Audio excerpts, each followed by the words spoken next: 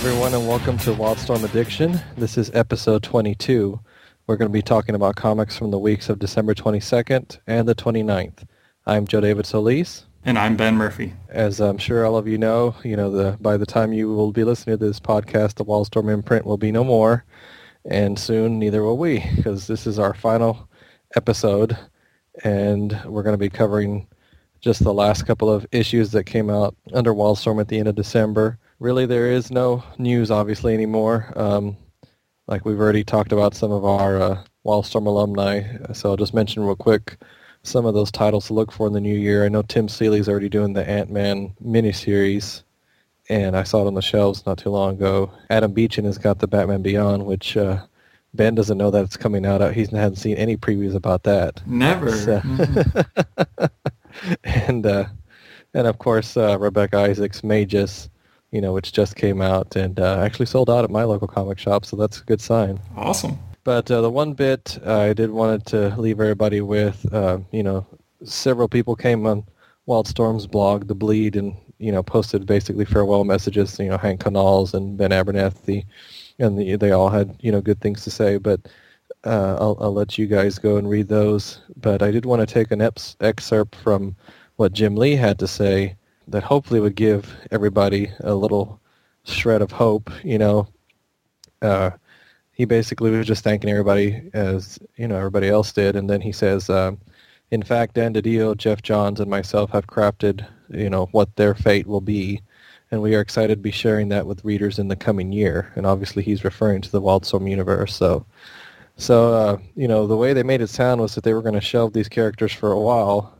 And if he's saying that, he's going to share that with us in this year in 2011, well, I mean, that's a fast forward compared to the way he made it seem earlier. So I know I welcome it, and I know some people out there do. I know a lot of people, that was the last straw for them was Wildstorm closing. But hey, if we can see the characters back in some form, I'm all for it. So let's go ahead and move on to our first review, unless you have anything to comment on that comment by Jim Lee. No, I suppose we could talk about it later this evening with beers in our bellies. I don't know. Yeah, that we can do. All right, first up we have X-Files 30 Days of Night, number 6 of 6, written by Steve Niles and Adam Jones, with art by Tom Mandrake and cover by Andrea Sorrentino. We start off this issue with Scully in that building. I don't know what building she's in. I'm going to be very brief, by the way, because we only have two, and I'd rather get our guests on here anyway. So, what guests are you talking about, man? Oh, just hold on. Don't want to ruin the surprise. Besides, we don't actually know who's going to hop on, so exactly. may as well wait. It could just be you and me. It could just be us. Yes, we could pretend to be other people, but that's true. So quickly, Scully is attacked by one of the vampires. The vampire that has the hole through his head that Mulder had shot, I think, 3 issues back in the helicopter. Anyways, there's a scuffle for a gun, and it's not a normal gun. There was a normal gun and a different-looking gun, and I guess she grabbed the taser-looking gun and fried that vampire. It was pretty cool. His eyeball popped out and is on the floor. Pretty sweet. So Scully made it out of there alive. And next we flip over to Mulder and one of the Russian agents. And they find another agent who is underneath a desk cowering in fear. And he flips out and says, they were everywhere. I shot them 6 times and, he just laughed at me. So we don't know who he's talking about, but one of the vampires, obviously. And he kind of discusses what happens, and there's like a montage page, and a lot of death and violence and awesomeness ensues. This agent that they found, Santoro, he's pretty tore up about it, and he's obviously a little off kilter. And they walk out from the building that they found him in, and they see like a pile of bodies, and they find Scully's FBI badge in there, and Santoro's like, or Dimitri, I guess, I don't know, one of the dudes says, I'm sorry, she's gone. And Santoro flips out, she's dead, they're all dead, blah, blah, blah. Yeah, he's spazzing out. I think he lost it.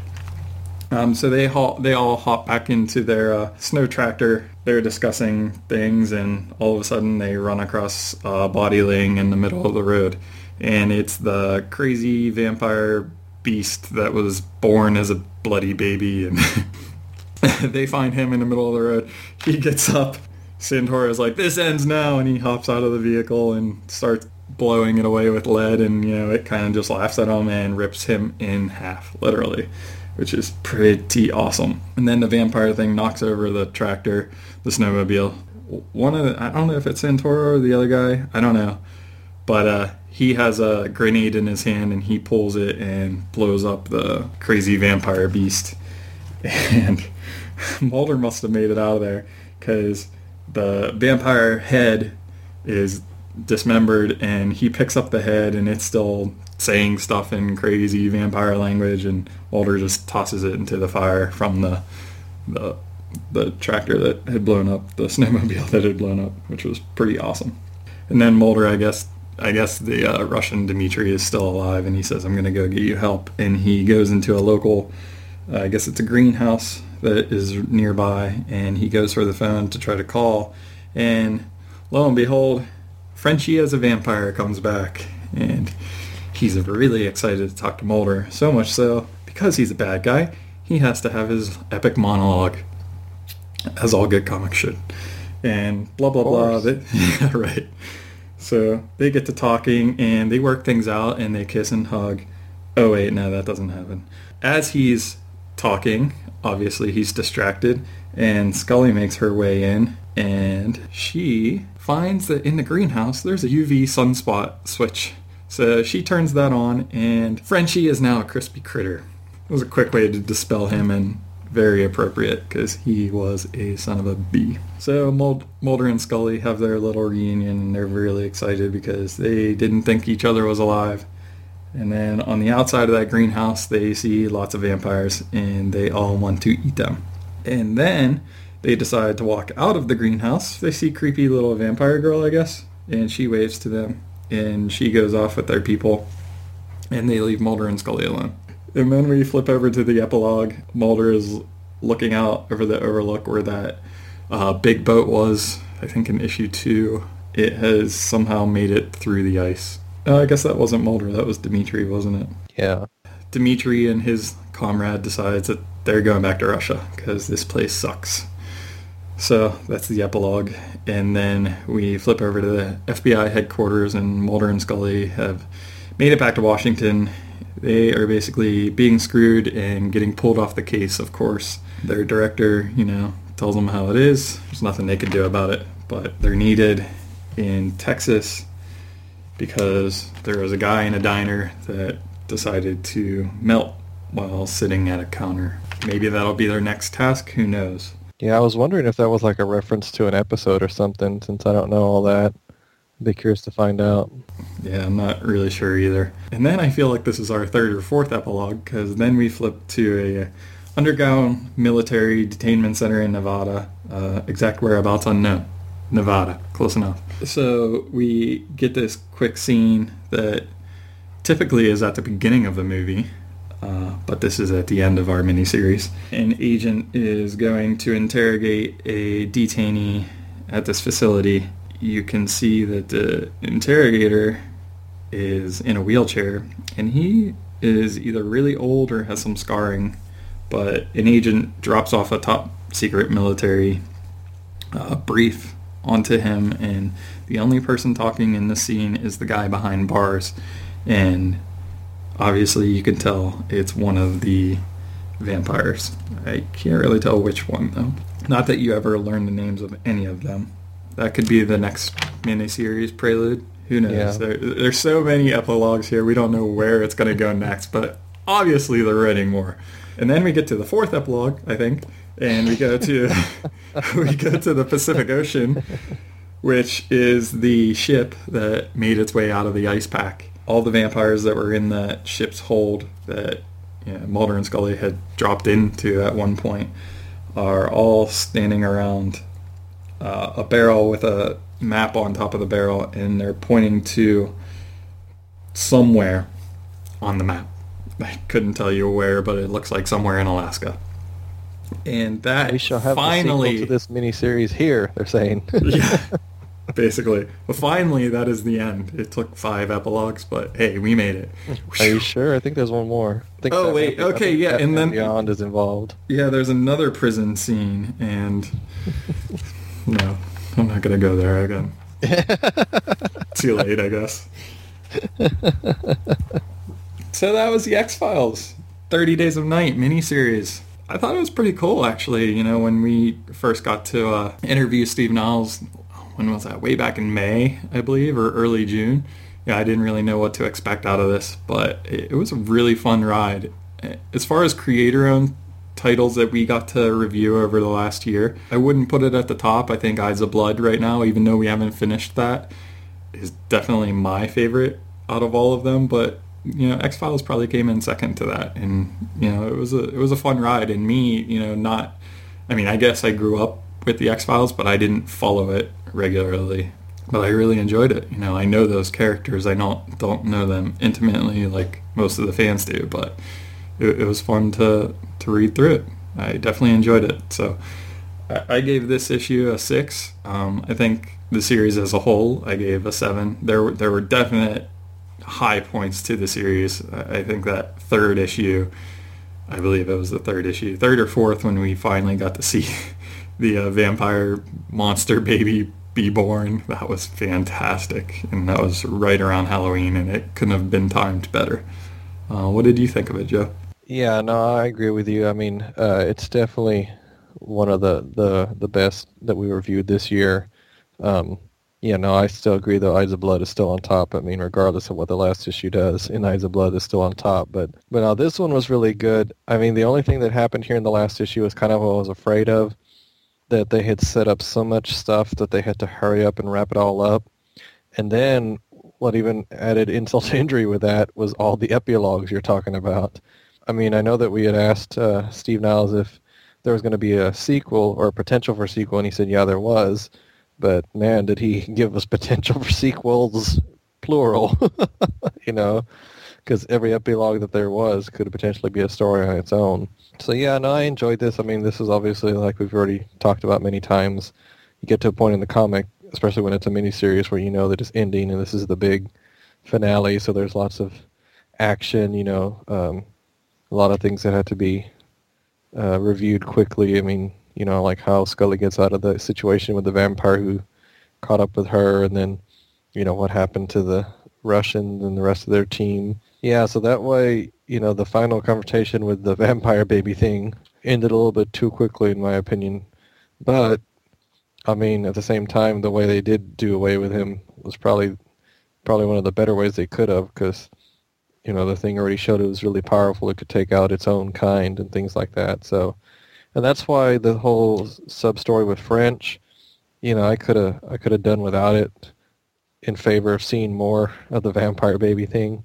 So that was the one thing too, is that I kind of almost wish that wasn't there, because I mean, you kind of knew that that's where it was going, especially as soon as he got bit and became a vampire. You kind of knew that he was just going to meet his end. So other than that, I mean, I love the end too. Yeah, there was several times in this miniseries when Niles and Jones would set up a situation where it's like, well, you know, Mulder and Scully are going to survive, but you just don't know how. You know, and the whole greenhouse thing was like, yeah, this is not good, you know. But yeah, I assume either that the 30 Days of Night was already over. Maybe that's why they were leaving, or maybe there's something bigger going on here. You know, I guess we're supposed to purposely be left wondering. That's why I guess it shows, you know, the ship left. Yeah, all this stuff with the vampire or whatever that they're interrogating in the jail. I mean, yeah, that's all it is just set up for the next one. And then even when they show the vampires out at sea, it's just more setup. So that was my only thing. I ended up giving it a 7 because I still enjoyed it, but I just wish that he would have backed off on the epilogues a little bit. You know, kind of reminded me of Return of the King. When everybody kept making fun of that, how that has like 10 different endings, you know. So yeah, but I mean, overall, it is a really good miniseries. Like I think I mentioned before, I'm going to pass this on to a friend of mine who is a big X-Files fan, and now that I've got all the issues, I'm going to send it to him, and I'm sure he'll enjoy it. And it just depends on where we are when we're doing it at the time. I don't know if I'll pick up the sequel or not. I mean, like I said, I've always been just a casual fan. So, but if you are a fan of either series, I mean, this was definitely awesome for both groups of fans to kind of have something in common. So definitely a good comic all around, and one of the best we've had this year. So For sure. You actually made me think of a couple things. hmm I mean, I guess that makes sense that maybe it was the end of the 30 days, but there's no way that this miniseries lasted that entire 30 days. The way that it read, it felt that Mulder and Scully was only there for a week at most, so maybe it was the end of that 30 days that they were there. I don't know. The other thing, yes, I knew Frenchie was going to make it back, and that was, I guess, part of the story.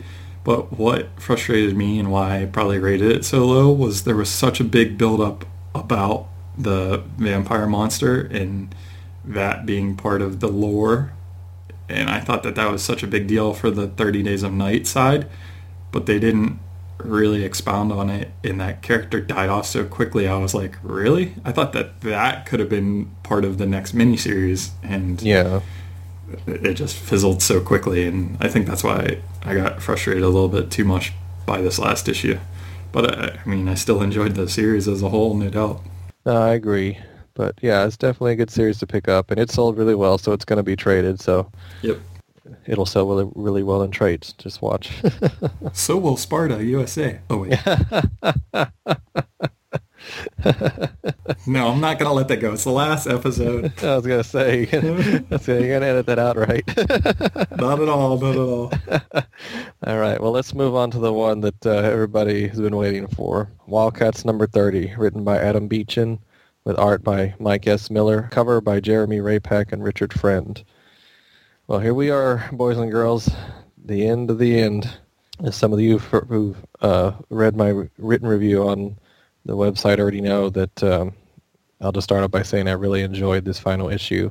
I think that Adam Beechin just did such a great love letter to the fans, knowing what he knew, and trying to hurry up and end his run when finding out about the closing so late in the game. I think inadvertently he had already set up so many things that were going on in the story anyway, that it worked out well as a, kind of last story, kind of everybody's here. This is one, epic thing, and, what's at stake here, the Earth, what better thing to have at stake in your final story than the one thing that heroes are always trying to protect. We start off with the, basically everything's going wrong. The Earth's about to tear itself apart. They even go as far as to mention the unknown threat that Jeremiah Kane was talking about that was still coming from somewhere out in space. And, Jackson King is trying to communicate with Gaia, but has been lost in her mind. And meanwhile, all of Gaia and her minions are still wreaking havoc. I love the line that he starts off with the, talking about this as the past doctors of Earth, spirits of history's global shamans returning to the planet by voodoo sacrifice in hopes they may cure Gaia. And then Thorndike is like, I'm not sure what we can do. It's like, that is so his character. So cynical, and so that was great. Just love that, so much has come together, that all the doctors have gathered to try to defeat Gaia, and, they do their best with their powers to try to do it, and it just ain't happening.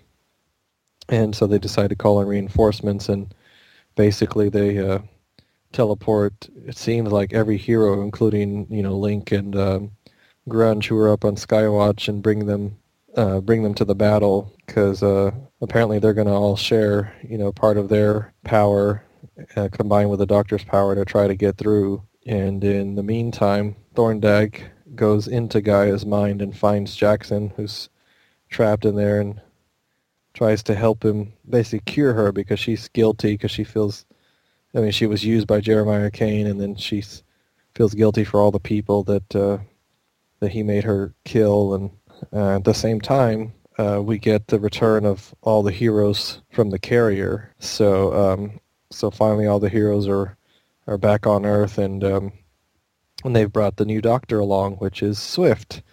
And she's all nice and new and shiny in her new Doctor outfit. And so she takes it upon herself to go into Gaia's mind as well, and help out Jackson and Thorndike. And it's just it's a really cool scene where where she goes in there and she basically, tells Gaia that it's okay, that it's not her fault, and they basically just comforts her like a mother, and since, Gaia is a little girl, and ultimately she hands over responsibility of Gaia to Thorndyke and the other doctors, and they walk off into the newly restored Garden of Ancestral Memory, and that was one of my favorite moments in there. It was just so cool to see all that and see all the doctors in there, and obviously the garden is restored, and just to show that that they're thriving and they're going to take care of Gaia now, and so that big threat is over, and back in the real world, all her minions basically disintegrate, and a lot of the heroes are reunited with loved ones. Spartan and Voodoo are reunited, and Jackson and Christine Trelane are reunited, and so there's some really great scenes which I put up at the website, of Jackson and Christine and Spartan and Voodoo, and it was just great that everybody got a little moment to themselves. And then ultimately, the solution to the problem is something just a little bit different than most people had guessed about, which basically I think Adam did a great job of bringing past stories and worlds in all together. Engineer goes up to Fuji and basically tells him, I gave you something once upon a time and I'd like it back now. And of course she's talking about the nanites that she put inside of him to save him after the Eidolon had injured him. Instruction to let the nanites fall into the core of the earth. And I love all the little allusions back to just Wildstorm's history in general, where she says basically it's going to be reinforcing the mantle, to make it stronger than it was before Armageddon, stronger than it's ever been. And then, she calls it a final world. That's a great throwback to Warren Ellis and his run with the Authority. So just so many little things like that, little nods that Adam did. I mean, I kind of glazed over some of the reunions, but there was some ones back there that I loved. I put some more pictures of that up, of Spartan and Grifter and Warblade, reuniting, and one great one, I think, of Grunge holding up both Roxy and Rainmaker, and as they, we're prepping for the last battle with Gaia, but just so many little things that Adam put in here that were great. And then the final epilogue, which this issue only has one epilogue, where we have Grunge basically thinking about everything that's happened and, what they've all been through, and kind of reviewing of what they're doing to help the Earth. And apparently they're back in contact with Burnout and Yusum Fairchild as well. And I love in his room that they took a bunch of old Wildstorm covers and made it as posters that he has pinned up, and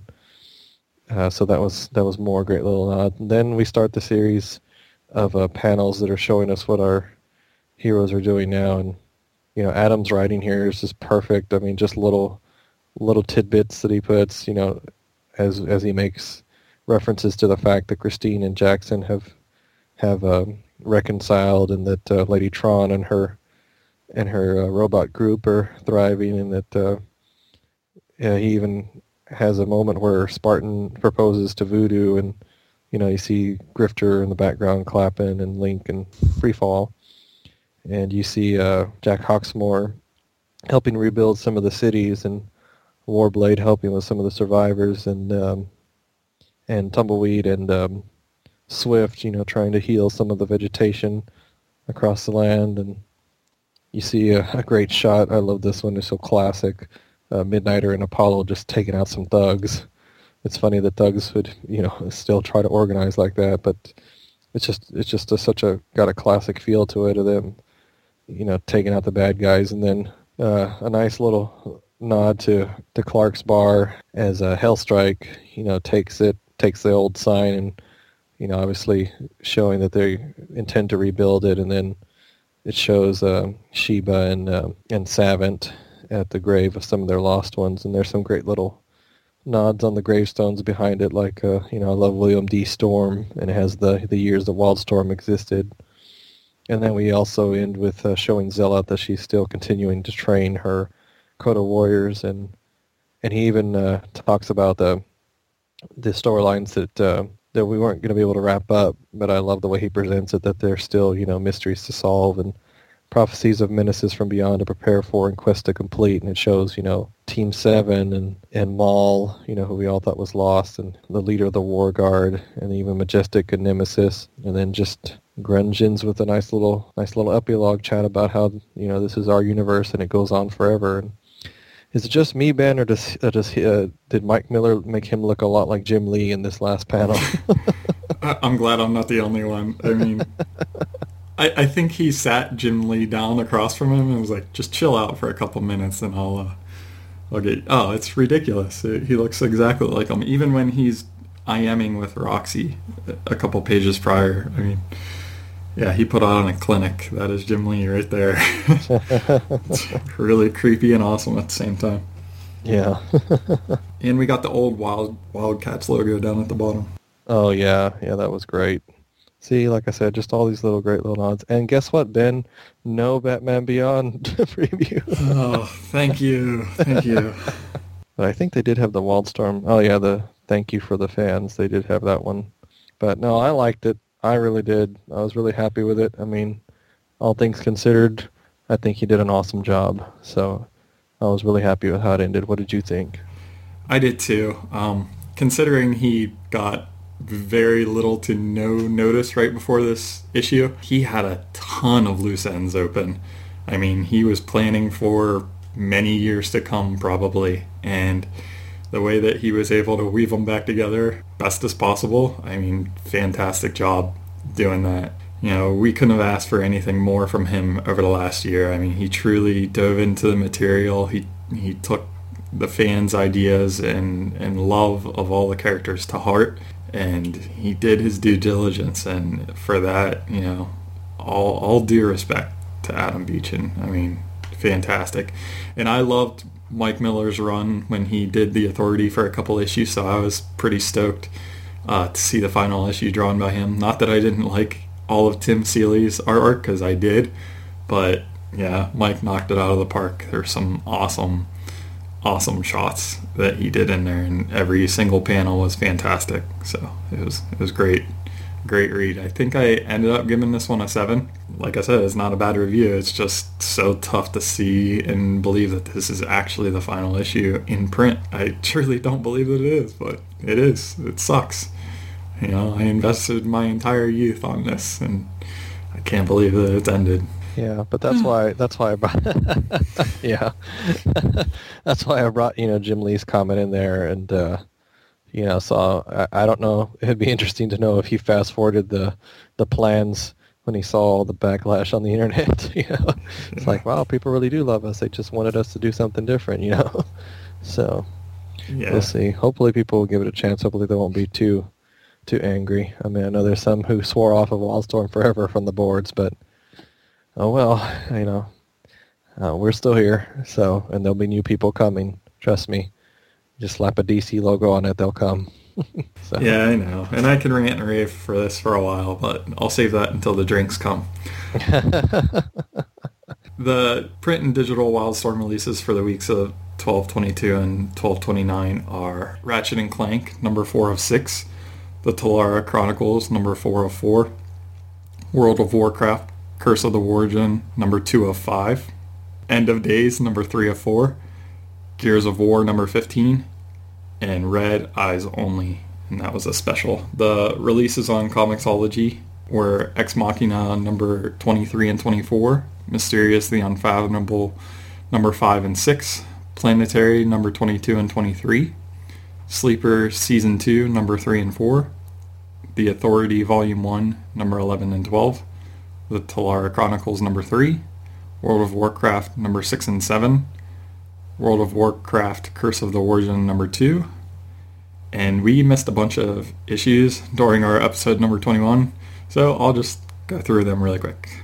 The Authority, Volume 1, number 10, The Authority vs. Lobo, Jingle Hell, Chuck, number 6, Ex Machina, number 21 and 22, Mysterious the Unfathomable, number 4, man, I can't say that word, Planetary, number 21, and you haven't even started drinking yet. I know.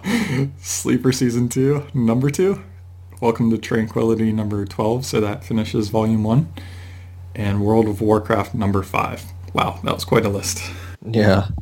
Wow, Planetary's almost done. They just need 3 more issues to post. I know. So you're going to be able to read the whole thing online soon. In fact, that seems like that's what they're doing. They're just going to have pretty much all the, at least the DC created, Wildstorm stuff online for now. Mm-hmm. So should we still tell them how to contact us, even though we're not sure how much longer we can be contacted? You may as well. Well, they'll always be able to contact us, but Yeah. we get such loads and loads of email every week, Yeah. begging for us to continue with retro reviews and such.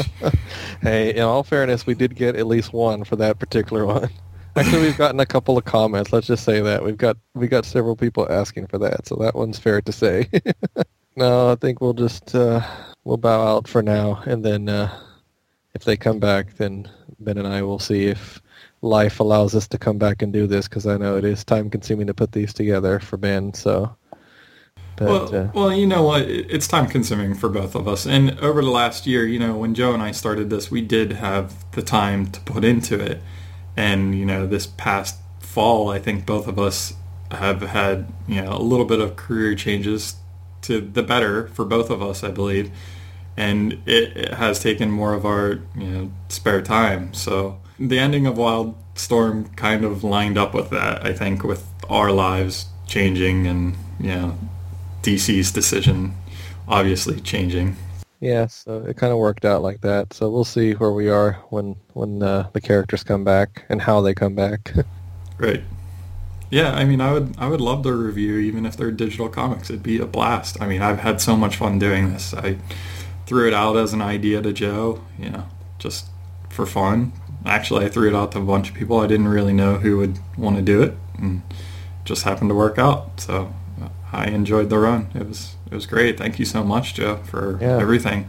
Well, thank you too. I mean, obviously, I made such a big deal about Stuart C. Paul never meeting Christian Duce, but I've never met you, and you never met me, so we're kind of in the same boat. So, but no, it's been a lot of fun, and we really appreciate all of you guys who have been listening, and hopefully, like I said, if everything works out and we can come back, we certainly will, and maybe we'll attract a new generation of fans to these characters, because I really think that they deserve it. It really is a cool universe, and regardless of how they decide to bring them back or not bring them back, Which, real quick, we can comment later depending on who we have come on, but there's been a lot of interesting little posts that the blog, The Bleed, has in there.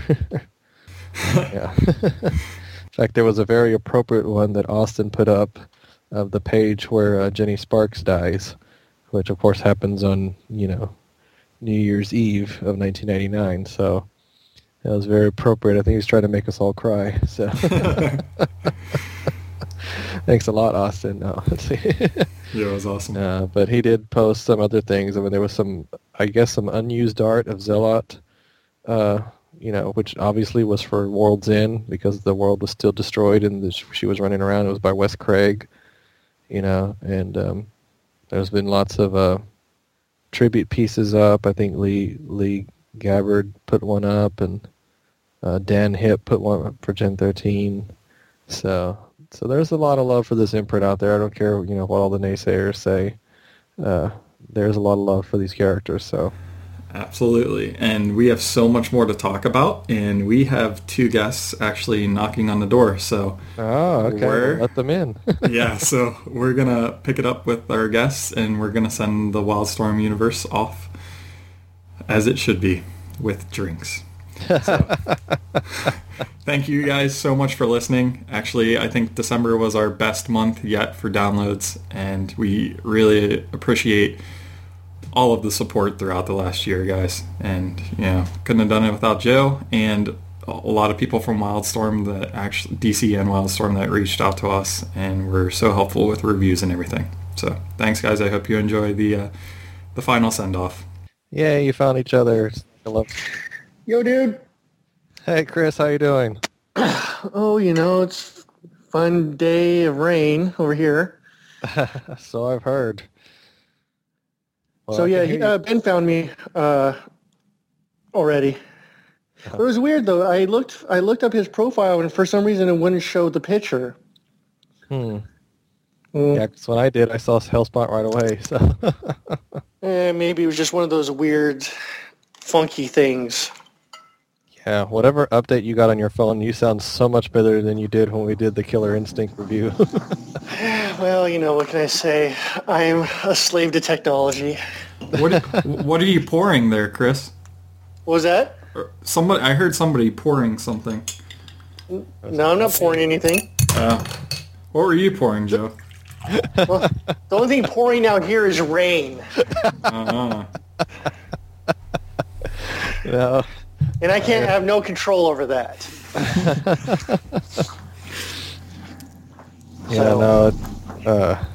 So what's on the docket for today?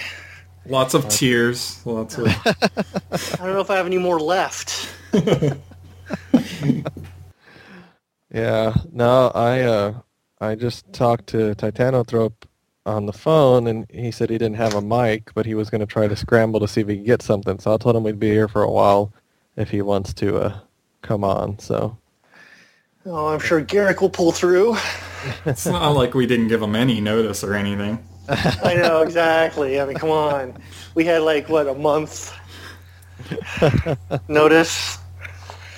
Yeah. So, well, I was just lucky. I had earlier plans and they fell through. I was like, I'm going to cut this a little short. And he texted us, reschedule. I'm like, yes, we can totally reschedule. This is a historic day, too. This is the first time that Yo-Yo Master and Chris Stryker meet, too. So this is true. That's true, yeah. I mean, I'm slowly but surely trying to get, meet everybody from the boards one day. Yeah. Not that we'll actually have the boards for who knows how long.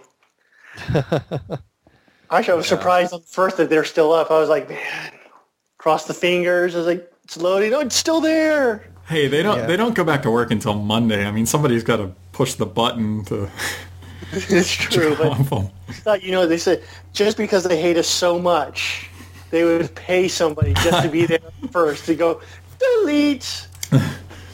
Austin, you have to work over the weekend just to.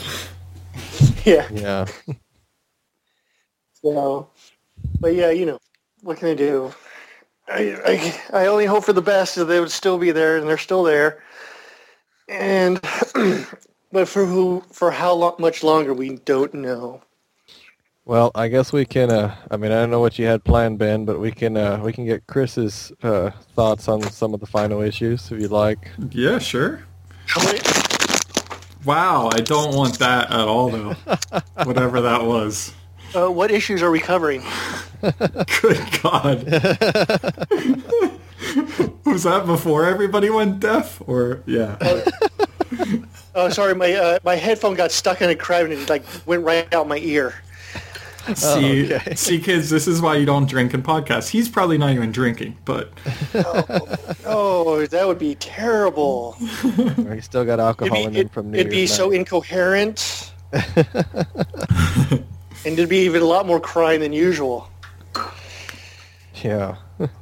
The Authority. Last issue of The Authority and the last issue of Wildcats. Awesome. Gen Okay. 13 if you want. Oh, yeah, and Gen 13, but, All right, well, I just got to dig them out so I can kind of refresh myself with them. Luckily, they're all on my computer desk. Ready to be cried over. There we go.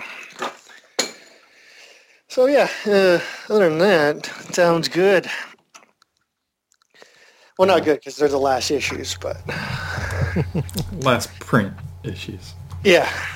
Yeah, because, they have that message from that Lee said, there's some, in the later year, we'll be hearing more news about them. Like, well, what can you do? You've ended it. Yeah. Yeah. Well, at least it's some hope. So that means we'll see him in some form. So. Oh, I'm hoping cartoons and movies. Well, better cartoons than the original Wildcats cartoon because that was crap. Oh, come on. Dude, it hurts. now. It hurts. Yes, it's nostalgia, but there's only so much pain nostalgia can overcome. Come on, that theme song. But it did give us Grifter Eyes, so it's not all bad. Well, thanks for coming on, Chris. We'll see you later. No, I'm just kidding. Wow. I might just have to edit that theme song in just for you. Oh, you won't. Oh, okay. You won't have to here in a second. Why, are you going to sing it? Yeah, I'll sing it for you. See how good I am.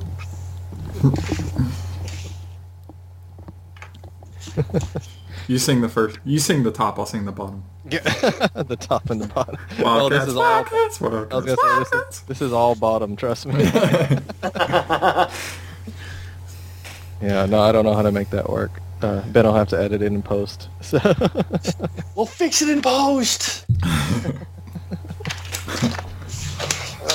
Yeah, you can fix anything in post, apparently. That's right. Yes, I've made several interviews sound really good. Yeah. Anyway, yeah, we're kicking ourselves for not bringing you on for the final issue of Authority, but we're making up for that now. So There we go. I'm here. I made it. Took me, a while to finally get a good update on this Skype. Since you are the authority on the Authority, there's nobody better that should talk about it than you. Exactly. That's right. So, it was so sad. Actually, it wasn't that bad of an ending. I really liked the ending, besides it ended. Taylor did a good job on it. So do you consider that the ending, or Wildcats 30 the ending of the Authority? Because half of that book has the Authority in it. Well, I mean, as it goes, 30 is the ending, but if they ever traded it, which they probably won't, it's an ending that I think most people might be satisfied with. Yeah. Because it's like, you got the doctor at back at like you're presumably full health. You got River, who has this insane amount of knowledge that you'll presume that he'll be able to help fix things, as it becomes available to him. And you got a fully functional carrier. Yeah. There you go. I wish we could get more of River. I mean, that was such a cool new character, and I know. I mean, so much that could be done there. I know, and you're like, wow. It's like drummer turned up to 11.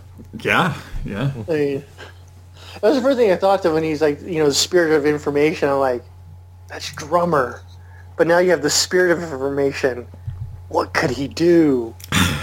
What can't he do? Exactly. Like, he made people invisible just by manipulating the information around them. It's like, that's awesome. That is. Yeah. I just made it so they can't see us.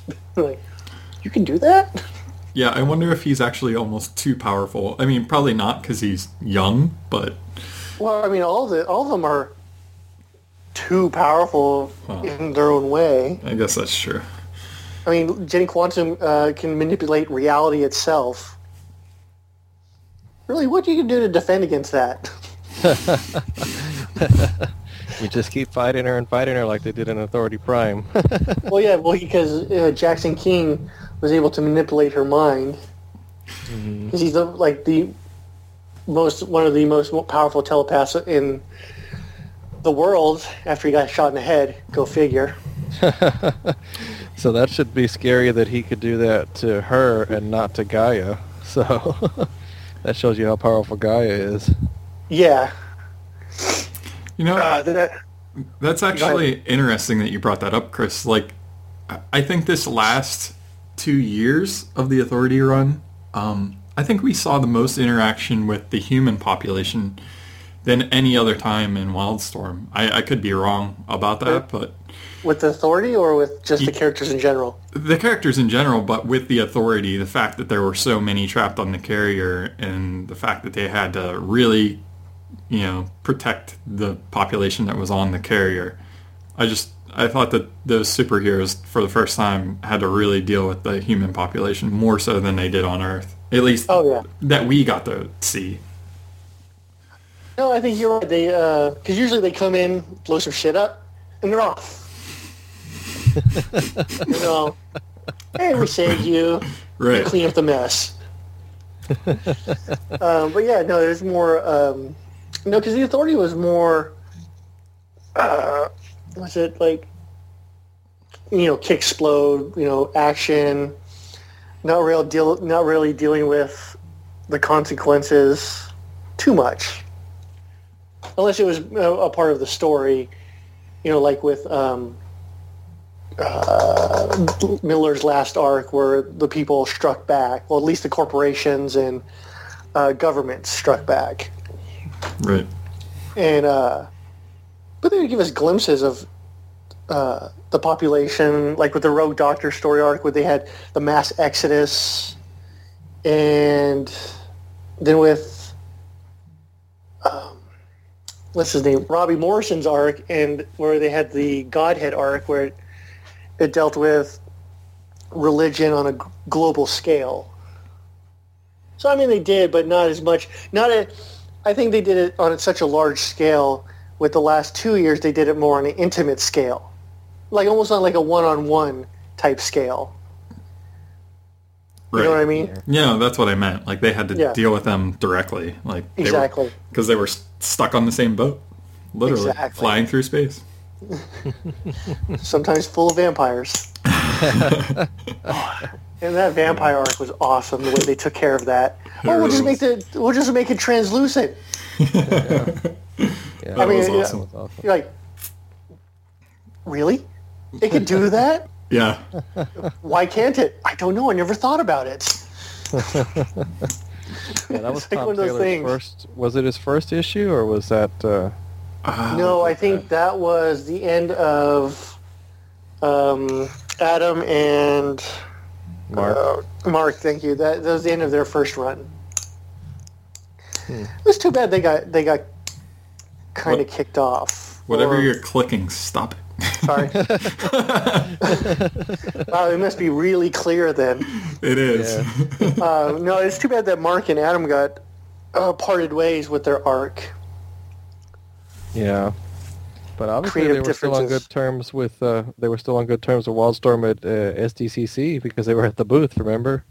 Yeah, well, their whole thing was creative differences between them and Shannon Denton, the editor, before he left.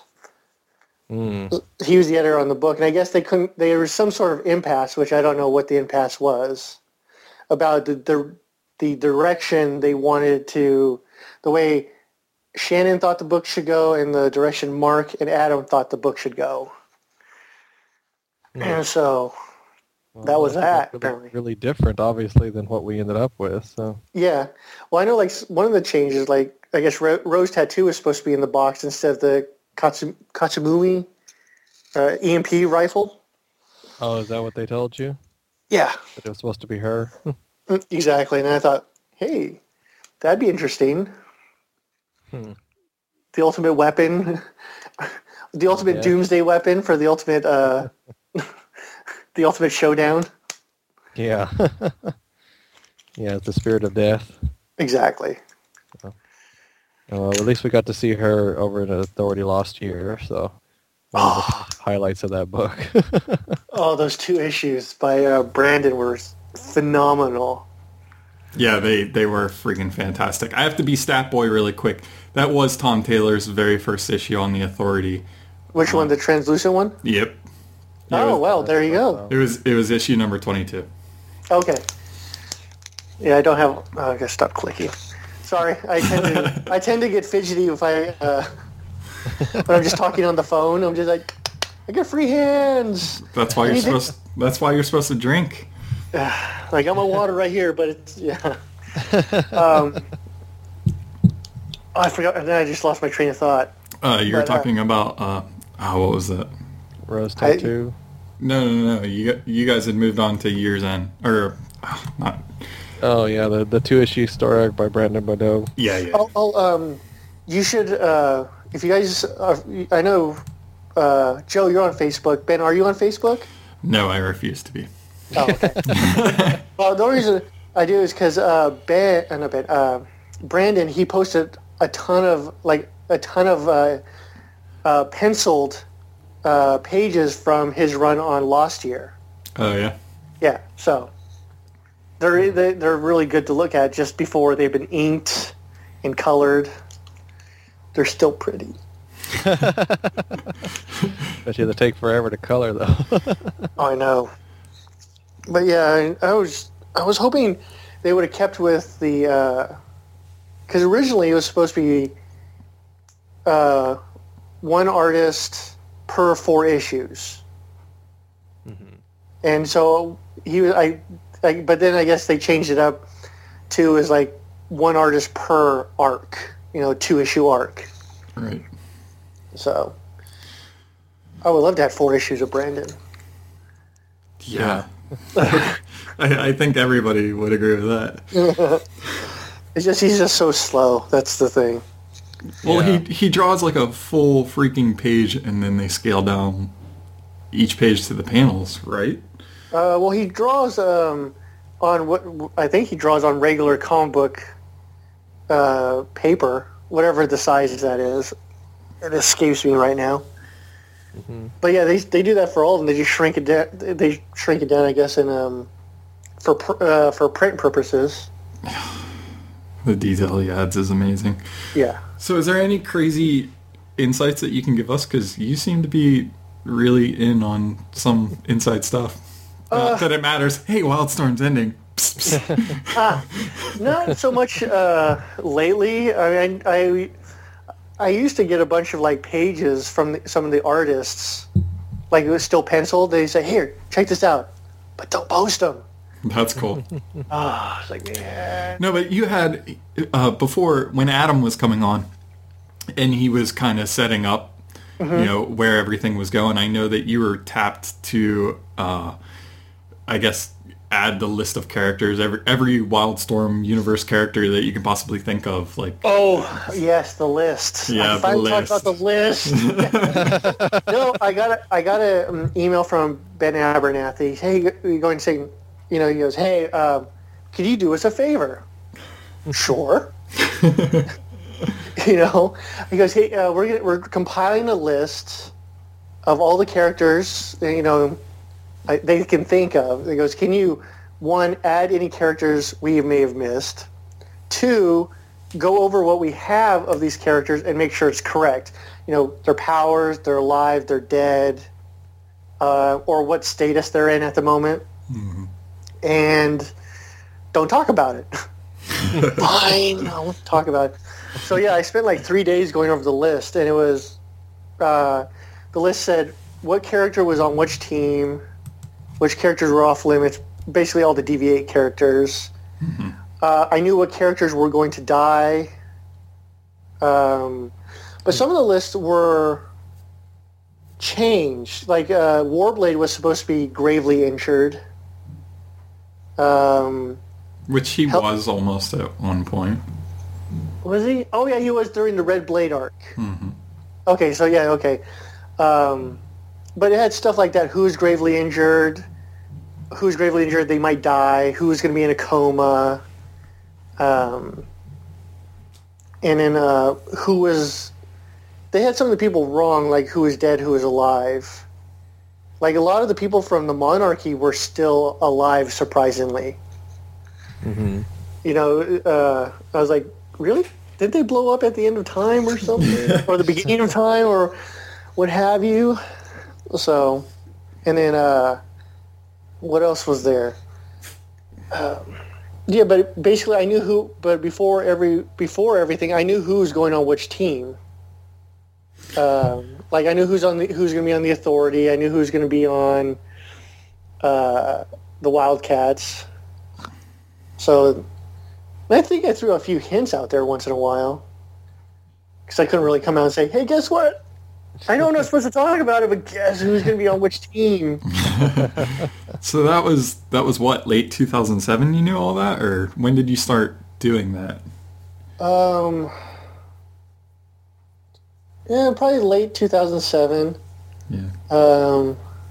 Sounds about right. Which is really weird because that's when I actually came back to Wildstorm Universe. Huh. My long When all the hiatus. stars were aligning. Yes. For the big cataclysmic end. Yeah, in more ways than was one, apparently. Yeah. So was there anything, Chris, that was on there that that they didn't get to? Like kind of like the rose tattoo thing. So you're saying originally she was supposed to be in the box, huh? Yeah, because she was on the list, and she said authority. But that was... but it was one of the things I think they changed when Tom came on board to... Because I even confirmed it with Adam and Mark at San Diego Con.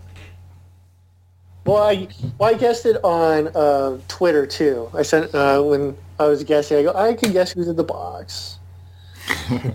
Yeah, it may have been you, but when everybody was guessing on the boards, I think Rose Tattoo was mentioned. That would be me. Probably. Oh, here's the... Okay, wait, I was looking for the file on my computer. I found the file. Of the list? Of the list. Are you ever going to post that on the Wildstorm Resource Wiki or send it to one of us? I can. That'd be sweet. I'm trying to think. I'm trying to pull up when it was last modified. Can I give you a date? Nope, I can't. It gives it when the last time I opened it. No, when was the?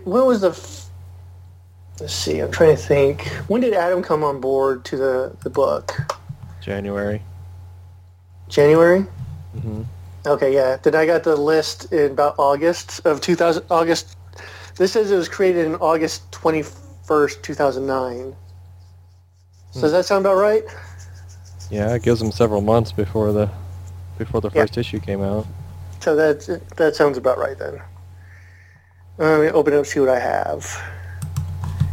And they had a few of the powers kind of, or they had them. I thought that was kind of wrong, like just the way they described it. Mm-hmm. You mean of an original character's powers, like the way that they describe? Yeah. Okay. Or I just tweaked it enough where it sounded a little bit better. And unfortunately, I don't have what it was said before I changed it. So, so like on here they have Union as deceased, which I guess I don't know if that's. Well, he did kill himself in the Authority, so. Yeah, he turned into the Metropolitan, right? I think so. Yeah, so. So yeah, basically it was just. But heroes never die. That's well, right. unless they kill themselves At a party on the Authority. Well, they don't die, but they do change. So he changed. Oh, okay. So. But yeah, it basically is just stuff that. Yeah, okay. One of them was like Buzz Dixon. They had from Team Achilles. They had different. They just said a chameleon. And I just kind of tweaked it up because he had telepathy, wall crawling, enhanced senses, camouflage, so stuff like that. Basic stuff. I'm sure they have like all this stuff to do. They can't go through every character to go through. That's why they needed the who's who guide of all the characters. That way they just open it up. Oh, okay, there it is. Yeah. Yeah, it's sad too because I know we talked with Jim Chadwick there, and all of them, him, Scott Peterson, they all loved the Wildstorm Resource Wiki. Yeah. So it's kind of a shame that we're only going to get to use that anymore. Yeah. Well, no, I mean, again, we don't know what they're going to do with the Wildstorm characters, whatever announcement they're going to do. Yeah. I was surprised that Jim Lee said they were going to talk about their fate in the coming year. We were just talking about that on the recording we just did. We wonder if he saw how many people were commenting about it online and were like, people do like us. They just wanted us to get out of World's End, you know. So, but we'll see. Well, it actually, from a business standpoint, it probably makes sense. Like they can pay a creator to write and do all the artwork, and then not have to use the printer, because space on a hard drive on a server somewhere out there is a hell of a lot cheaper than to run all the prints they may or may not sell. So for them to come back digitally actually kind of makes a lot of sense. And their digital sales are growing every month that we know of, I assume. Yeah, and I mean, the way they left it off, they can either start fresh or just jump ahead a few years or just whatever, and you say, hey, it's been fixed. So it's not disrupting continuity, but it gets out of the World's End for those people who hate it. But for those people who liked it, it's a natural progression the way it was left. You had all the characters who could fix things at full strength. The Earth has the Doctor and Tumbleweed, is helping out reseeding the Earth. So I mean, conceivably, in a few years, with those characters, they could rebuild, or at least, reestablish humanity. And so, those of us who actually like the World's End story, we're like, okay, they rebuilt. We just didn't get to see it. Right. Well, but we got to see the foundations up for it in Wildcats 30.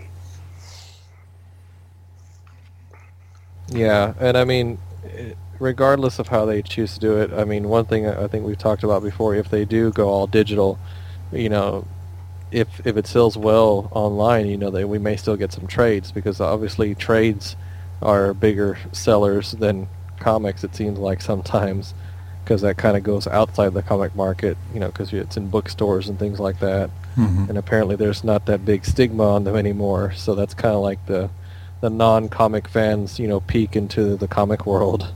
And you can trades are you can get trades pretty cheap through websites. Mm-hmm. Like Amazon or damn, I can't remember the other. InStockTrades.com. Yeah, there you go. So I mean, but you can find them. They sell them like 25-30% off. And MyComicShop.com. That's the one I was thinking about. That was the other one I was trying to think of. Thank you, Ben, for giving my local comic shop. You're welcome. You're welcome. NewDimensionComics.com. So yeah, I think hopefully if the digital does well, they'll offer trades. Like maybe print on demand, or something where you can have it on your bookshelf. Yeah, and I think technology is just making it easier. I think so many people are starting smartphones and stuff like that, and the tablet market is just opening up. I mean, with Kindle sales and stuff like that, ebook readers, I mean, it's just, they're hitting it at the right point, I think. Yeah, and with the only thing they need, I think, is a one-stop reader for DC, Marvel, Image, independent stuff. Because right now you have to download all these different apps to read comic books from each company. Yeah, but you're going to have a hard time doing that, because that's the same issue with movie rights and TV rights. You have different apps for all that stuff too, because nobody wants to play in the same field. Like they all have their same deals. So I don't think you're ever going to run across that. I mean, some major conglomerate like Amazon maybe could pull that off, but like Comixology, what they're doing, they have every company in one spot. Yeah, that's true. So yeah, I was thinking maybe if Diamond ever got their stuff together, they could figure it out. Oh, I would not want them running that. Yeah, all our digital comics will start being the same price that we're paying for the stands. Right. And maybe more. And they'll come late. Oh, no. Yeah. Yeah, we uploaded it. You get it Saturday. Yeah. I would love to see a Comixology app for the Boxy Box, because I just got one of those, and that would be awesome. Because the way that Comixology does their issues, I mean, it reads so cool, and even on a TV that would be easy to read because it goes panel by panel. It's not like one whole page. Yeah, I'm not sold on reading comics on my phone because it's just so small. It hurts my eyes after 22 pages and X amount of panels. Like, oh, I got a headache. And I still have 5 issues more to read. Yeah. And that's even zooming in on the panels. Exactly. But the one thing is, if they do, the only thing is, it would be, I have friends that we kind of trade comics. Like, hey, read this that I got, and he'll give me some to read. Because I may not, buy that specific title because of budget issues. So it's kind of nice to have that copy to switch, especially with trades. Because I have a friend, I just lent her all 13 volumes of Walking Dead. Wow. Well, she read the first 6, but then she started school like 2 years ago and hasn't had time. So she just wanted to read them over the weekend and kind of refresh. And with digital, I don't know if I could, if that's something that'd be possible. Here's my phone. Yeah. Give it back on Monday. Here's my iPad, yeah. If your eyes aren't bleeding from all those pages reading on my little phone. So. Yeah. So I think there's drawbacks to the digital that they might have to fix for those people who like to have a hard copy. Well, I think... Okay, I can't speak for everybody, but the people that have been in it for a long time, I think, prefer the actual print. Yeah. Well, I mean, I like when I go on vacation, I'll just fill up my my backpack full with some trades. So if I'm on the plane or somewhere, I could just open and read at my leisure. Not have to worry about running my battery down. Right, but with that, think how short a time span that people stopped buying CDs and just filled up their iPods. And that's true. But again, if I get if you get a Kindle 2 that has color, right? Your iPad 2, that's just like a short term. What I'm saying, because then you could just go on a plane, boot up your whatever your tablet is, and you just read. Yeah. And then again, you have access to all your comics too. So. Yeah, I was going to say one interesting aspect that a friend of mine who works in the video game industry brought to mind that kind of goes with what we're talking about. He says that he's noticed that this new generation is not going to have a lot of stuff that they claim ownership to. Everything that they have is downloadable. Their media, their music, their video games are going that way too. So with comics to be going that way, you're going to have a lot of people who don't know what it's like to have a comic book collection, I mean, they'll be like, yeah, I've got a folder of them on my hard drive. Yeah, but that's not the same as having a bunch of long boxes, and you poor deluded fool. Don't you know, like when I used to have like 10 boxes full of comics, just taking up space. And then have to lumber them out of the closet when I wanted to go through the back issues to get one comic. Yeah. I just open a folder, go down numerically. Guys have it too easy. I used to have to walk 30 miles to the comic book stores back and front. So, if you could find one. Yeah, that was true. Yeah, that's going to be kind of sad when they all go under, but yeah. Well, they'll have to adapt. Yeah, because that's what they've talked about too. Is that the big two know that they'll kill the comic shops if they make it only digital. So yeah. Well, I was shocked by how DC has closed the gap even on a lot of issues that are out right now from their print release and their digital release. Yeah, I think right now they're just testing the waters. Right. There's like, if we put all this stuff out, let's see what, if people want it. Because if they're going to buy all the back issues, because didn't they just release like all the Batman titles, like 100 issues of the Batman title? Or something? I'm not sure. But You're talking to the wrong people. Yeah. I thought I read something off the source. about them releasing a bunch of Batman titles digitally. But why I was saying is because if if you have a lot of people buying all the back issues of it, they are definitely going to buy all the issues coming down the line. Mm-hmm.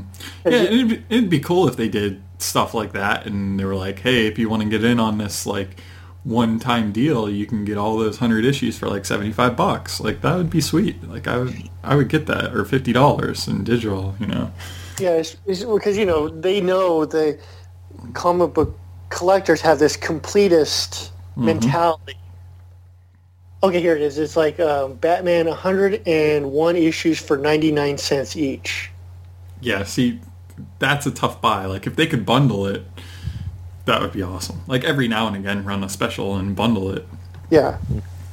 Because who's going to go back and buy all those for $1 a piece? Like, I don't know. Well, I mean, over time, they might. I just got paid. I'll just buy 5 more issues.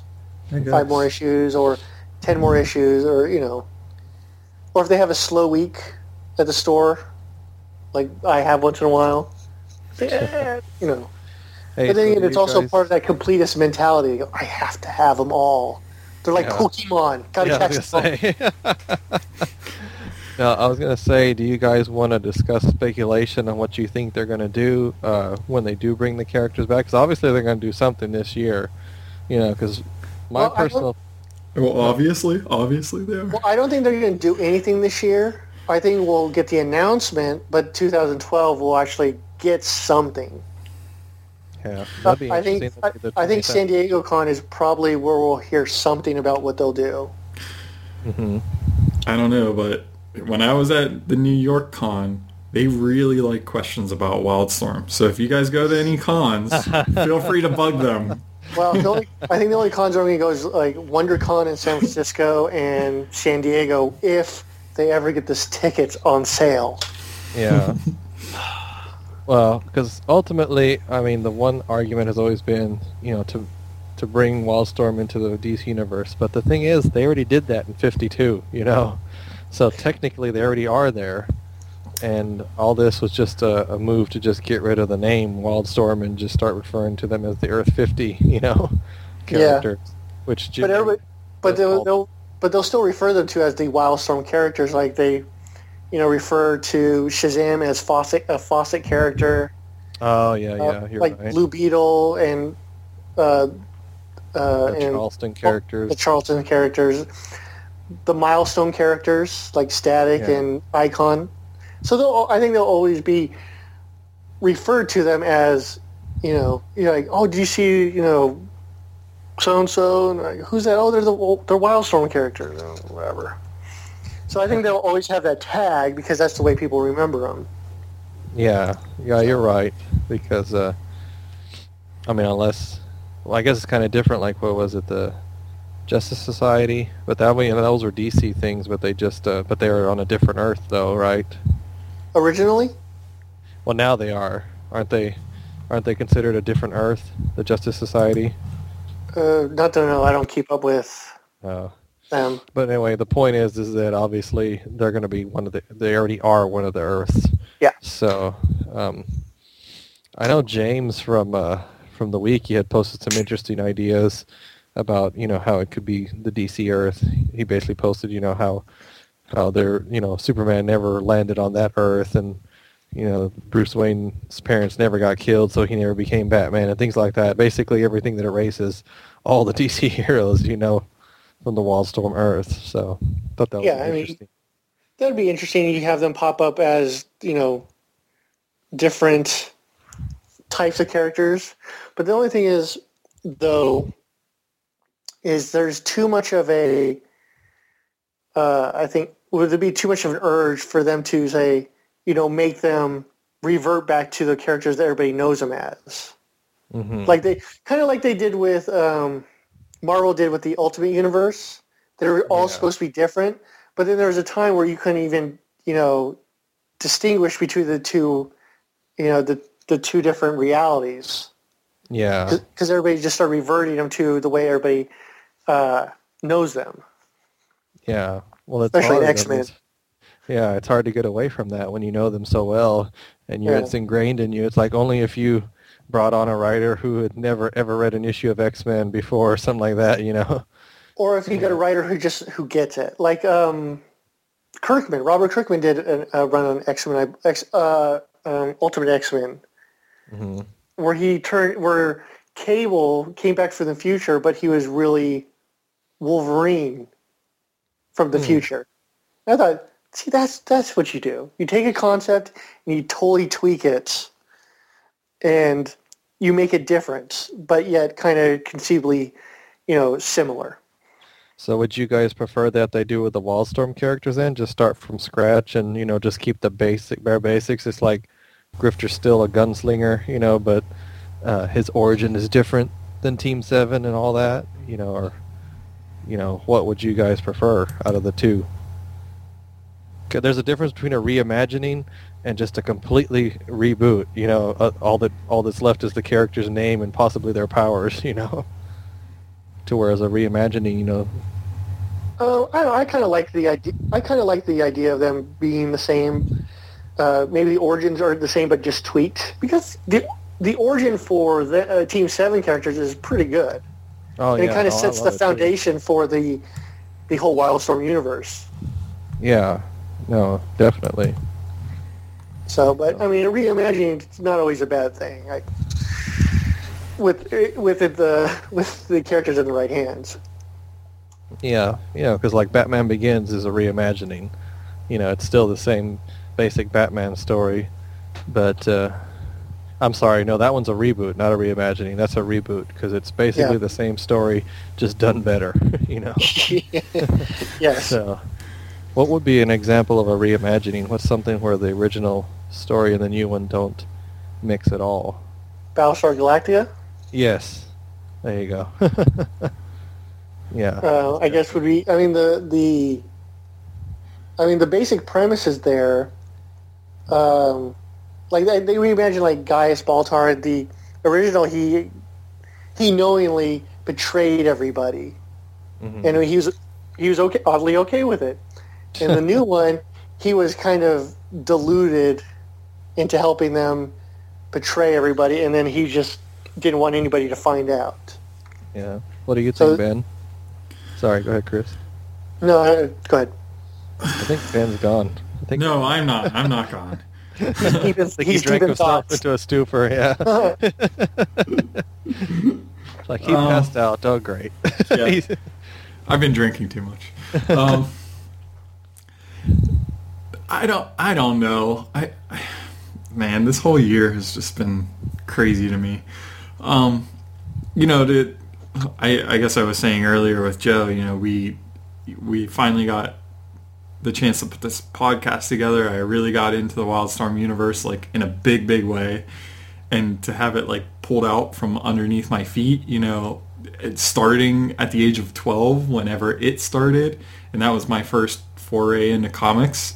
And in October to just be told that it was done, and I already had my tickets to New York Comic Con, like I was pissed. Oh, and yeah, so, I imagine. And so when I showed up to New York Comic Con and I met Ben Abernathy and Frank Canals and Jim Lee, like I didn't let them off the hook. Like I was mad, and they didn't have anything to say to me because they couldn't say anything. But yeah, well, I mean, so for them to do something different digitally, I don't know. It probably won't feel the same to me if they continue the story just digitally. I would be impressed because I think what the teams did over the last couple of years was incredible. And, I think a lot of people dropped off because of all the reboots and everything over the last 10 years because of how DC handled them. And I think Jim Lee got too caught up into all his other projects that he didn't have time for his own creation that, for them to start over again would be frustrating, and I don't think it would do as well. I mean, well, the Worldstorm is that whole thing. I think that was the final straw for the reboot, and nobody just came back. Mm-hmm. Because you saw No, they tried. Remember the numbers for Authority and Wildcats were huge. I mean, 80,000 for Wildcats #1. People wanted to come back. No, I'm talking about the failure of that. Oh yeah. No, because the Wildcats had like 96,000 on issue 1, and then Authority had like 80, or no, not quite as high, but like 70,000 or something like that. So people wanted these characters to read, and then with the whole Grant Morrison letting it fall by the wayside, everybody just got fed up. They're like, you got a top tier talent who, the way it's perceived, they're not even going to try. Why should I even bother with these characters? Yeah. And so when they did the World's End, the numbers speak for themselves. They just took a nosedive. Mm-hmm. They didn't even reach I think they started with what, like 15,000 Yeah. Mm-hmm. when they did the World's End #1 issues. Yeah, somewhere around there. So I mean, that's a hell of a fall off from like 96,000 people. Yeah. Yeah. And obviously a lot of that, like you said, was the creators who were attached to it, including Jim Lee himself. I mean, people want to see Jim Lee draw, period. I think there's a lot of people who don't care if it's the Wildstorm characters or if it's Batman or, whoever. They'll follow him. Yeah, but like you say, when they brought DNA on for Authority, they have a huge following. Mm-hmm. Not a huge following, but they have a decent following. But nobody showed up for them.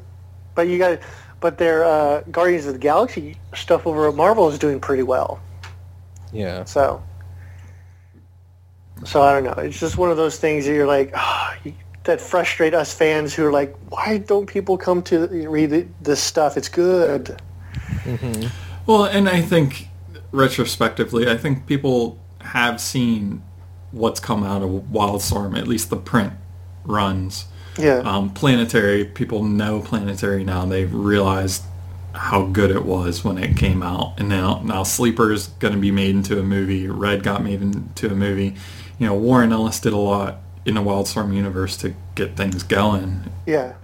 And there's been other people who've done, Brubaker did a Sleeper. But there's been like some good stuff that came out recently. I don't know, maybe it's not Wildstorm universe connected, but like A God Somewhere, which was really good. I wholeheartedly agree, and Joe and I have loved Eyes of Blood as well. Mm-hmm. You know what? Speaking of, so do you guys? This is a different company, but do you guys check out a book called The Cape? It's not based on that TV series that went on ABC. No, this guy, I went to a comic book store, he goes, hey, did you read The Cape? And I got this look on my face. And I'm like, the TV show? Goes, no, not that piece of crap. This is good. And it's kind of along the lines of A God Somewhere. It's like a real life like a guy who suddenly has superpowers, and then it takes a nice dark turn. And so I would, if you guys ever have some extra cash, I'd say check it out. What publisher is it? Is it independent? IDW, I think. Okay, cool. So yeah, it's gonna be a mini series. I think like 5 issues or something like that. Well, I know a lot of the guys on the boards are trying to look for things to buy because there's quite a big hole. I mean, my sub at my local comic shop has plummeted to almost nothing. So yeah, same here. Same here. I like all the monthly titles. I think like 2/3 of my list is gone now. Yeah. And then once the miniseries is coming out of Lost Summer up, that's just even less I'm getting. Because, Victorian Undead will be ending. Yep. Eyes of Blood will be ending soon. And I think those are the only 2 currently coming out. So maybe let's talk about some of our favorite creators. Because, somebody did put up, and it was probably you, Chris, I don't know, but there was a preview for Joe Casey's newest creation, which I really enjoyed that preview. And Joe Casey has done a huge amount of work for Wildstorm, especially with the Wildcats. And I've enjoyed every bit of work that he's done for Wildstorm. Which one are you thinking about? Butcher Baker? Yeah. I'm kind of interested in that, to seeing where he goes.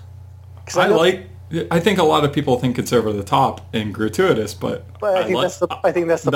That is the point, and that's why I enjoyed it. Yeah. And even though we got to see so little of it, but I think that's a lot of what Joe Casey does. Well, so. He likes to push the boundaries of the genre, like he did with Wildcats 3.0.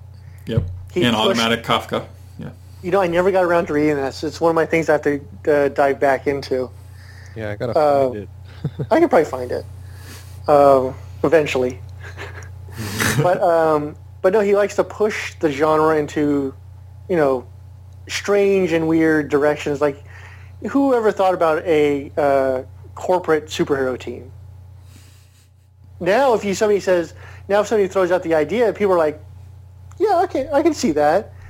Before that, you're like, I've never heard of such a thing. Right. So, he took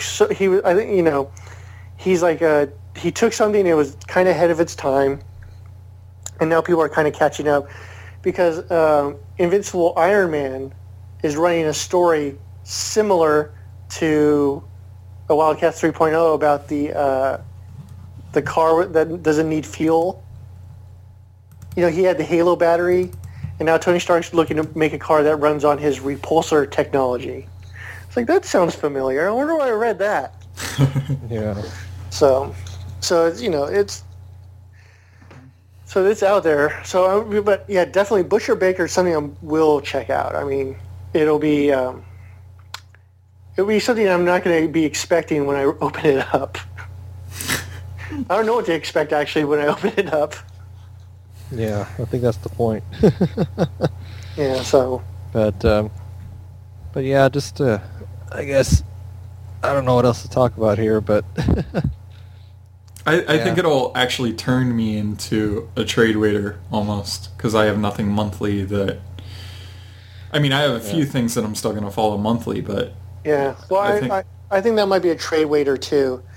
I might pick up the first couple issues, or at least the first issue, just to see if it's something I like. Because if it's like the first issue is like, well, I'm not going to say it's Joe Casey. It probably won't be. But if the first issue is total crap, I probably won't be back for the second issue. So definitely want to get a peek into what I might be in store for as a trade waiter. Yeah, I'm trying to see, who to support as creators. I mean, like we talked about, Rebecca Isaacs has her Mages #1 that was out. It's good. It was really good. Yeah. And it sold out at mycomicshop.com so far, so that's a good sign. Yeah, it sold out it sold out at my local comic shop. I had to go to my backup shops, and they had a copy. But yeah, that's what I'm looking for too. I mean, I don't know if I'll find another universe to follow. I mean, I've toyed with following the remnants of the Valiant universe over at Dark Horse, but even the guys at Only the Valiant podcast, I mean, they've kind of had their favorites and not so favorites, so I'm not sure. They're kind of like us, the way we are with Wildstorm, so I really listen to them on that. So, yeah. Well, I'll probably go to Image is probably where I'm going to be going to, because it's pretty much been my backup universe for the last couple years. Mm-hmm. So and now I'm going to pull them to the majors as the forerunner of my obsession with comics. Yeah, and I'll do the same. Like obviously we still, I still listen to the guys at Image Addiction all the time, and they're always talking about a lot of good creator-owned stuff, and it's not necessarily series. I mean, because I so want to get into the Top Cow universe, and I've already read a lot of the early Ron Mars stuff, but it's just good stuff. Money too, yeah. But it's trying to get those trades right now, and spending about $10 to $15 a trade trying to catch up. So it's going to take some time. So is the way. Yeah. I'm interested to see what Gail Simone does. I might follow what she does. I mean, she's so smart and witty with her writing, and as a person to get to see her at a con, she is a freaking sweetheart. Yeah, she's a cool creator. Yeah. But I found most creators are pretty good people. I've had very few bad experiences with creators. So, more good than bad, that's for sure. Except when they steal your universe. Yeah, we tried so hard. We tried so hard to get Gail Simone on here, but once our fall schedules with our work started, it was just almost impossible to get her. Yeah, that happens. I mean, I've had my ups and downs with just getting written interviews where you just write out the question and goes, just fill them out at your own convenience. Yeah. So I'm behind. Most of the time they've been pretty good about getting them back. They say, hey, well, I'm kind of busy, but I'll get them to you in a couple weeks. Oh, that's fine. I've had a few creators just never respond. I'm like, dude, I sent you the questions like a month ago. Where are you? Yeah. So, but yeah.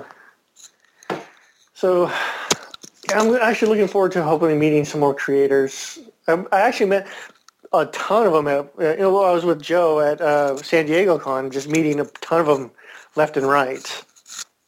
Yeah, that was a lot of fun. That was awesome meeting, especially pretty much the entire Wildstorm crew. Yeah. Still kicking myself for running out of business cards, trying to get Jim Lee. Well, who knew? Who knows if you even cared? Jim's for all the crap Jim takes online, he's a pretty good guy. He probably just got overwhelmed with work. I mean, he's pretty up there now with the company, so.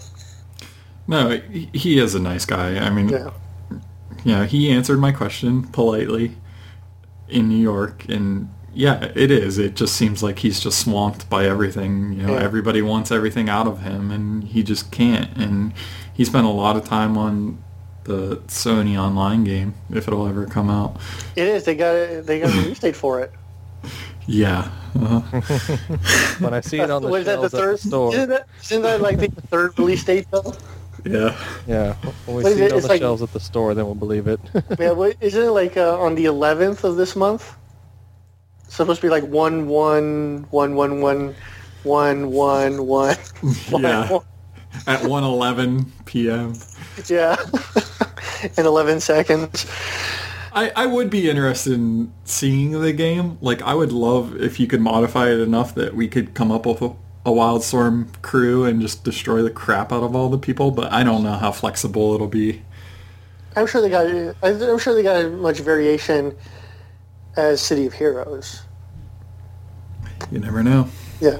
Yeah, so. All right. Well, Chris, we're going to have to cut it short. Looks like nobody else is coming to this party. So. Okay. But I am glad that at least you got to come on. If anybody deserves to talk about the Wildstorm universe, it's definitely you. So.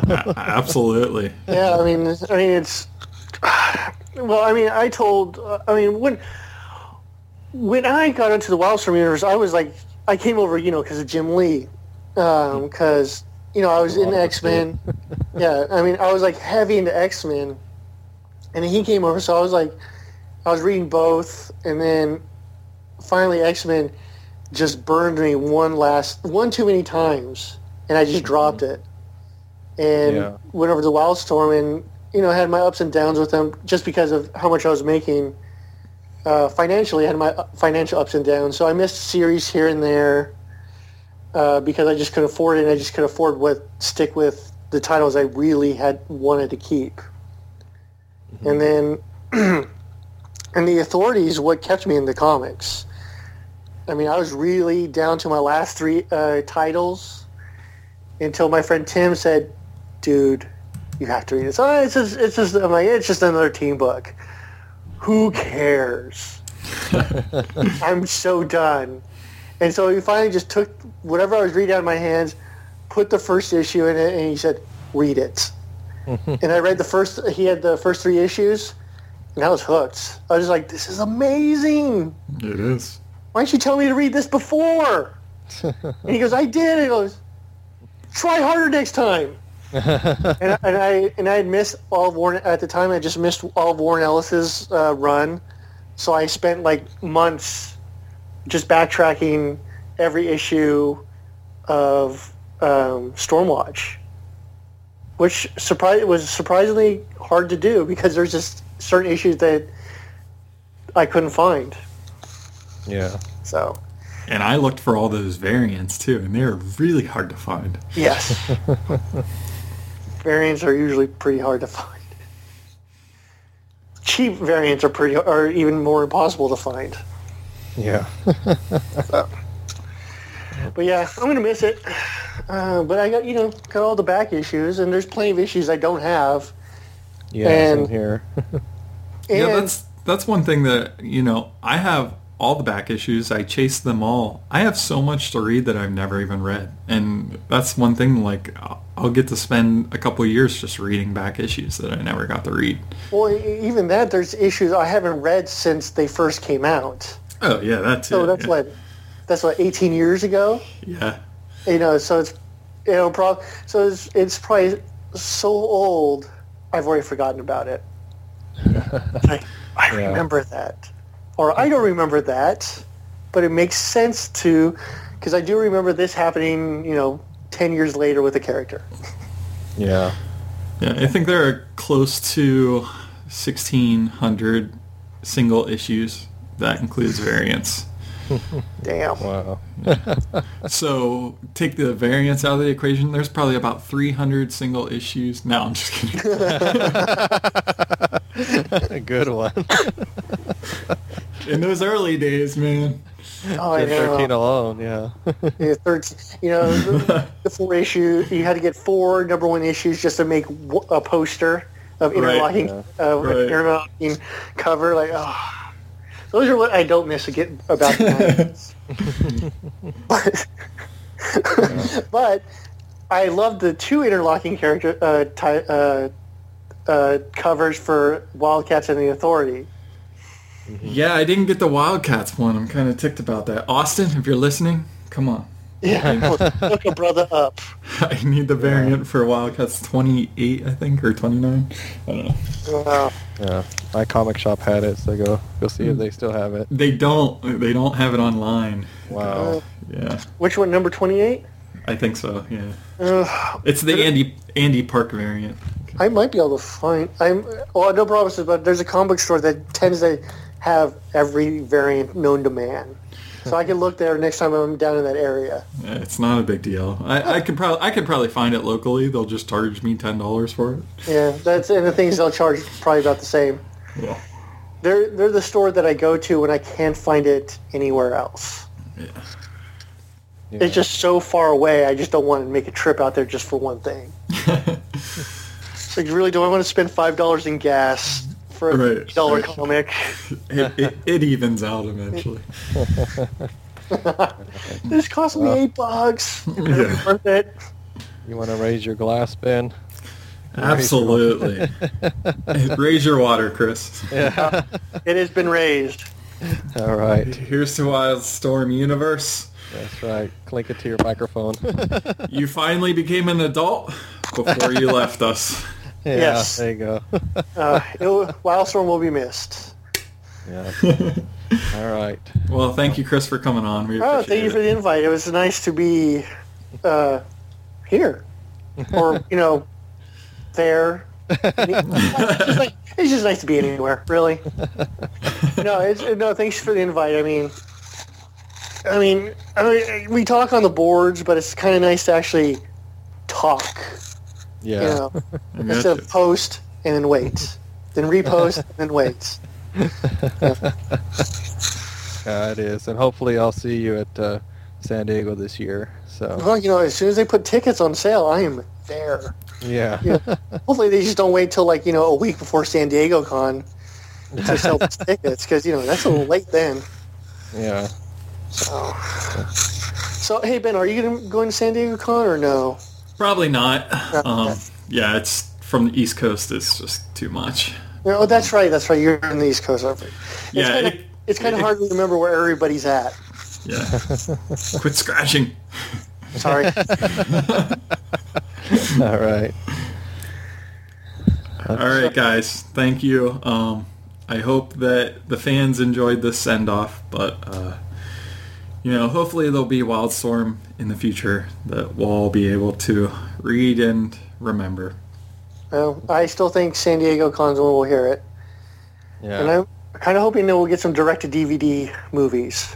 That would be awesome.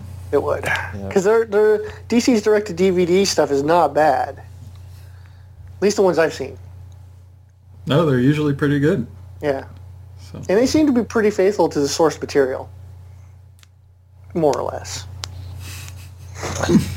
Yeah. Let's Okay, see. gentlemen. Sing it off. Wildcats, Wildcats. Yeah, that's right. I know I couldn't get the video to play, so you're going to have to put it in later. Grifterize. Exactly. The one good thing that comes out of the comic book. The cartoon. Let's grifterize them. What? All right, guys. gentlemen. Well, we'll see you, and we'll see all you Wildstorm fans when they return. Happy New Year. Have a great New Year, and see you in the funny books. Okay. Bye, Bye. guys. Bye.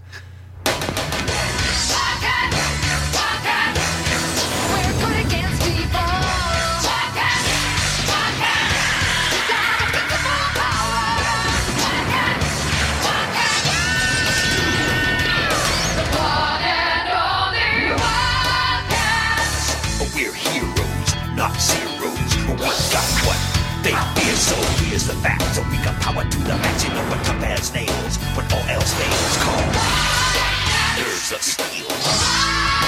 Here's the deal. You better watch out.